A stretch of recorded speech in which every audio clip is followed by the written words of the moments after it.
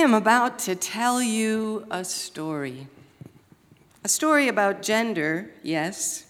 A story about my only child, Kat, who is here with me today and who created this service with me. It is also a story about the deepest work of parenting, which we honor on this day we call Father's Day. The work of parenting that involves seeing, protecting, and nurturing the true identity of our children, and building a world that will also see and protect and nurture them. So before I begin the sermon that I wrote before this past Friday, and before the verdict that Friday brought, I wish to pause to honor the life of Philando Castile, a man known for his work with children and his ability to see them and to love them just as they are.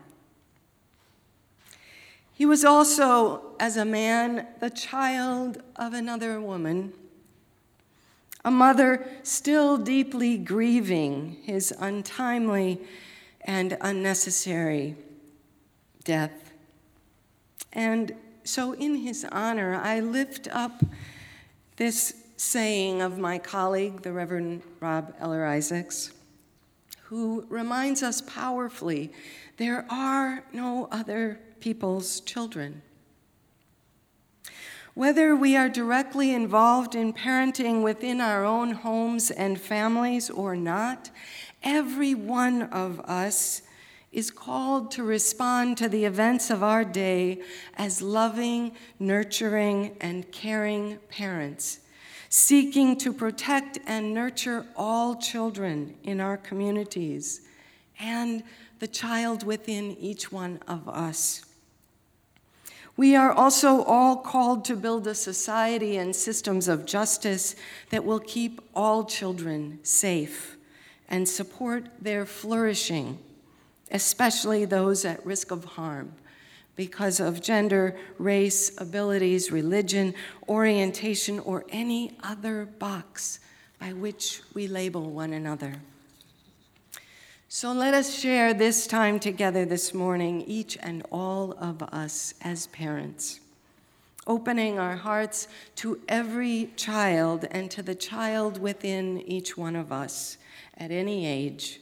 Let us awaken our deepest capacity for love, for nurturing and protecting the seeds of the future that are carried within us all. So let us begin. They're everywhere. Surely you have seen them too. Those boxes we are so often asked to check off, tucking our identities into that contained space of categories meant to help others in the data systems they manage to know who we are. By race, age, education, income, religion, political affiliation, so many tiny boxes into which we are supposed to fold and fit our beautifully complex identities. But the first box, the one checked on our behalf sometimes before we are born, is the box of gender. And it's happening even earlier now. For some parents, the long-standing enthusiasm of the birth announcement that proclaims it's a boy, it's a girl, has now moved up in time with the practice of having reveal parties before a child's birth, in which the gender of the unborn is announced with great suspense and weight of importance, all of which might be fine if it were only that simple. My own experience as a parent has been a little different. You might call it outside of the box, as the saying goes, but it is increasingly shared by many others. There was nothing unusual about our experience at first.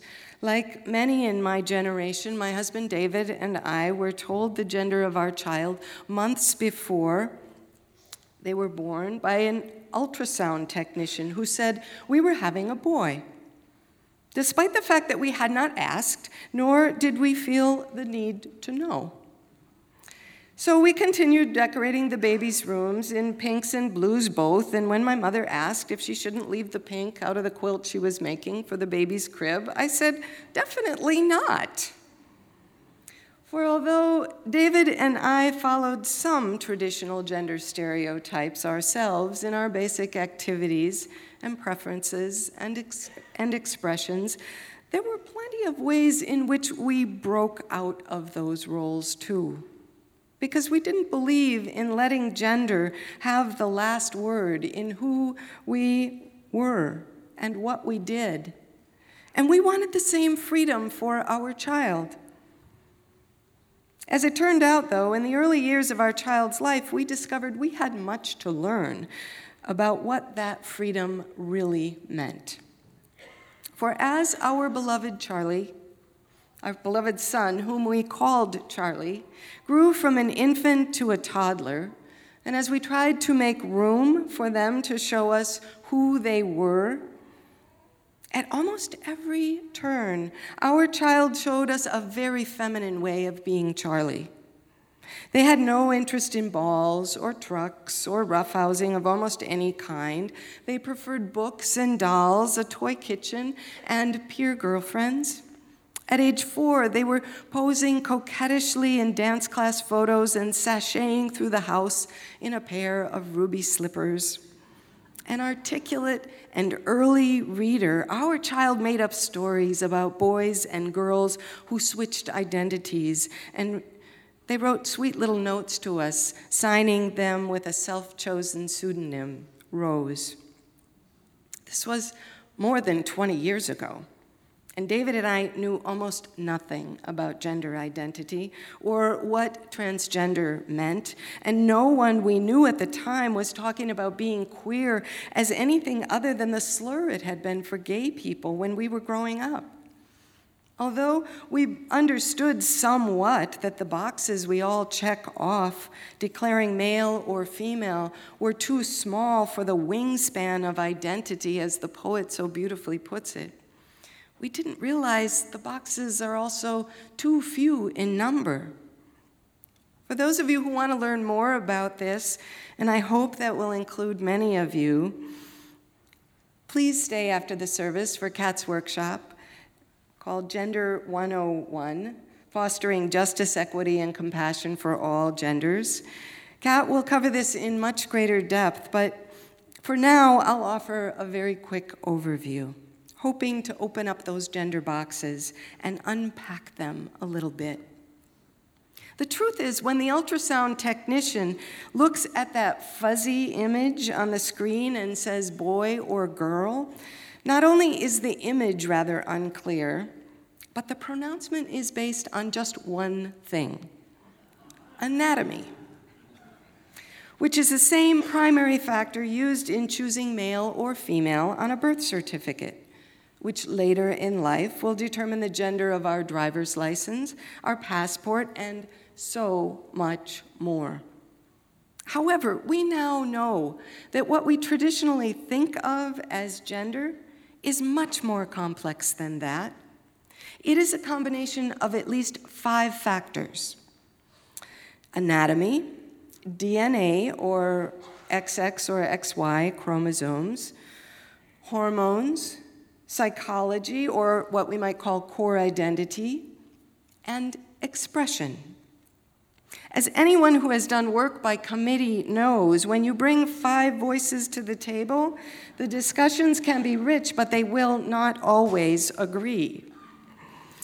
So first, we have to realize that declaring one's gender solely by anatomy can be woefully inadequate at best, and a bit dictatorial, silencing all the other factors that are at play.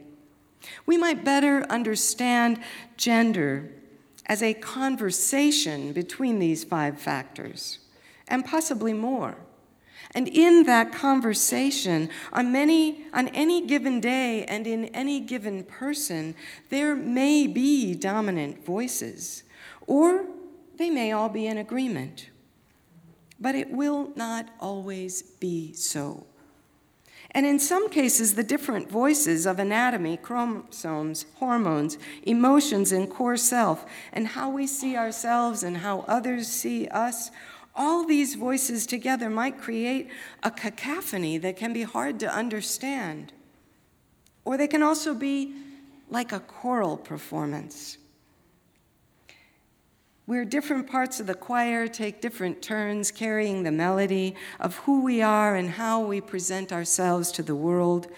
It can be that fluid. It can be that multidimensional. It can be that beautiful. Which brings us to the matter of having only 2 boxes to check as our options. If you've ever felt frustration over the lack of choice in a 2-party system, perhaps you know how much gets left out. Or, as Unitarian Universalists, perhaps you had the experience of filling out a form that asks your religion. You read the boxes. It says Christian, probably Jewish, maybe Muslim, maybe even Buddhist and Hindu, or none. Maybe there's a box for other, but possibly not Unitarian Universalist. And even with more than 2 options, does this adequately reflect the deep history and beautiful complexity of our faith tradition? The way it has grown from Judeo-Christian roots, and the way it draws from each of those wisdom traditions and more, and the way it includes members who also practice each of those traditions with their own boxes. When it comes to gender, 2 boxes are simply not enough. We have learned scientifically, culturally, and historically that the categories of male and female as mutually exclusive options that preclude all others is simply incomplete.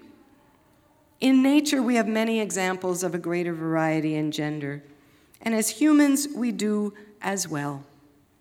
What some regard as a constellation and others as a whole galaxy of gender. And in that galaxy, there are people whose gender identity is different from what was assigned to them at birth, some of whom might transition to their true gender identity, given the choice and the resources and the support they need to do that. But there are other transgender people for whom the choice between male and female is either too small or too rigid. These people, while also transgender, might name themselves by additional monikers: non-binary, gender non-conforming, gender queer, or gender fluid among them. And for them, the boxes themselves make no sense. Of course, breaking these boxes open is not easy, not only because the architecture of our culture and society is built on a framework of 2 genders, but because our brains are too. The human brain is a busy place of many ideas, emotions, and sensations, and it needs to take shortcuts wherever it can to process and understand things. These shortcuts are known as frames. Often when we're learning some new concept or understanding, we first have to break out of the old frame that governs our thinking. This is true in our work for justice, too. We must build new frames in order to bring about the new thinking and new policies and new realities that we seek and support in the world. The gender binary, male and female, is one of the most basic frames in our brains. And we use it to understand identity, capacity, roles, relationships, strengths, weaknesses, and much more. It creates a dualism that is reinforced by our language, and this makes it especially hard to break out of the either-or boxes of male and female, because the pronouns available to us in traditional English require that we choose between he and she. We have no gender-neutral singular personal pronoun as an alternative to he or she, or at least we have not had one until now. When a growing number of people are adopting the pronoun they, them, and theirs as singular pronouns, there is a grammatical precedent for this. We say, somebody left their phone here. Do you think they'll come back to get it? And we're talking about one person. So I now refer to my son as Cat and as they, and they might ask you to do the same. Others are adding whole new pronouns to our lexicon, such as ze and here and here's, and still others ask that we avoid pronouns at all. Why would we do this? It can be challenging and uncomfortable. Some of you may be shaking your heads. I have heard no shortage of objections over the matter of gender and personal pronouns, some of them from my favorite authors, as well as some of my own family members, who have told me point blank, with varying degrees of sensitivity, no, I can't do that. I love language too much to do that. To which I say, really? I'm a writer. I love language too. And I especially love the way it is meant to grow with us, to adapt to new understandings, to break open the boxes of grammar and glossaries when they become too small for who we are and who we are becoming. So we are, many of us, trying to learn new ways, asking people what their pronouns are, even if we think we know. Saying what our pronouns are when people ask us, even if we think they should know. My pronouns are she, her, and hers. Stopping with our assumptions, as the poet says, trying to break old habits of seeing and knowing and speaking in the dualistic confines of he and she, boys and girls, men and women, male and female. This is a beautiful, if sometimes awkward, effort and unfolding. But it is more than that, too. The call for breaking open the boxes of gender is not just a grammar lesson in new pronoun usage, nor a mathematics lesson in adding new personal options for identity and self-expression. It is a gravely important call for justice aimed at ending oppression, discrimination, humiliation, violation, and violent assault. Make no mistake, the work to expand our notions of gender and our embrace of gender diversity and fluidity is for many in the queer and transgender community a matter of life and death. It's true, we are in a time of growing awareness and perhaps more incrementally growing acceptance of gender variance. It's evidenced by numerous transgender characters and content in our movies and TV shows, and by increased coverage in the media. But the reality of living outside the two-box gender system that still rules our thinking, our birth certificates, driver's licenses, passports, and bathrooms looks quite different. Last year, 2016 surpassed 2015 as the deadliest year for transgender people in the United States. And the vast majority of those killed were transgender women of color living at the dangerous intersection of transphobia, racism, and sexism. Other tallies from a large national survey of transgender people in 2015 painted this picture of transgender experience in the United States. Of those who were out as transgender in K through 12 schools, over half were verbally harassed. 1 in 4 were physically assaulted, and 1 in 8 were sexually assaulted. Almost 1 in 5 experienced so much harassment they changed schools. Of those in the workforce, 1 in 3 reported just in the previous year being fired or denied a promotion or experiencing other workplace harassment or assault because of their gender identity. Almost half of all respondents reported being sexually assaulted at some point in their lifetime. 40% have attempted suicide in their lifetime, a rate 9 times higher than the general population. 1 in 12 who were out with their family of origin have been kicked out of the house, and 1 in 10 ran away from home. And of great relevance to us as a faith community, 1 in 5 who had ever been part of a spiritual or religious community left because of rejection. Note, these are not just numbers. They represent real people, real lives, and the daily experience of almost 1.5 million transgender people in the United States today. The story they tell of rejection and alienation, the discrimination and abuse and assault is a troubling reality for those who don't fit neatly into the gender boxes assigned to them at birth. Being transgender carries high stakes for safety, education, employment, and the most basic sense of belonging that is critical to our human well-being and our understanding of who we are and who we are called to be. What then are we asked to do as Unitarian Universalists, as people of covenantal faith tradition committed to both radical hospitality and justice-making? There are 3 covenants that keep us engaged in the work of love, writes Mark Nepo. It is not the work of love to change others or force their growth in our direction. It is the work of love to create conditions by which what is true and beautiful in all we behold can grow and blossom, bringing forth its deepest nature. And the work of love depends on giving others, especially young people, a sense of safety in the world, nurturing their confidence to lean into life and the unknown. And finally, the 3rd covenant of love is to keep each other company when we're drowning in our experience and awash in our feelings until it can all right size, until our experience and our feelings can once again sustain us. These covenants exercise the muscle of compassion we call the human heart.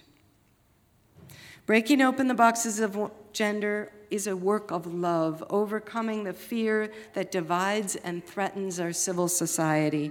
Exercising the muscle of compassion we call the heart instead of reinforcing rigid walls in our brains that separate male from female, men from women, him from her, us from them. Are you ready to open your heart to wider understanding of what we mean when we say he or she or they or we? I remember when our son Kat was about to turn 6.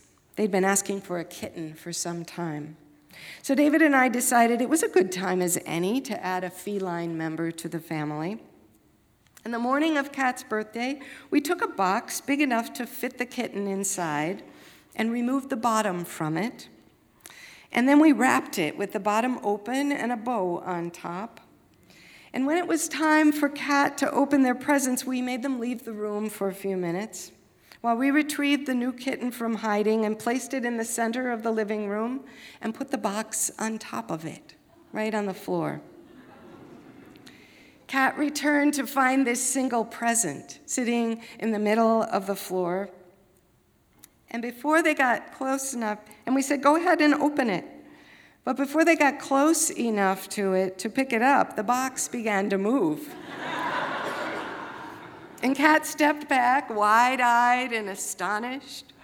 The box shook a little bit more, and it shifted here and there, this way and that. And we said, it's okay, go ahead, pick it up. And they did. And it's hard to say who was more astonished, the kitten or the cat. There they were, both looking at one another, box thrown aside, each of them beautifully present to the other, limber, alert, and so alive in that moment of true encounter. This, my friends, is what we are all being asked to do right now. To meet one another without the boxes that conceal and contain us, to see beneath the surface of the categories that divide us, not only one of us from another, but from the larger wholeness within us all, and from the living, loving movement of our hearts and minds and identity. To say to one another, and really mean it, namaste. The sacred in me sees the sacred in you. So may it be. Amen.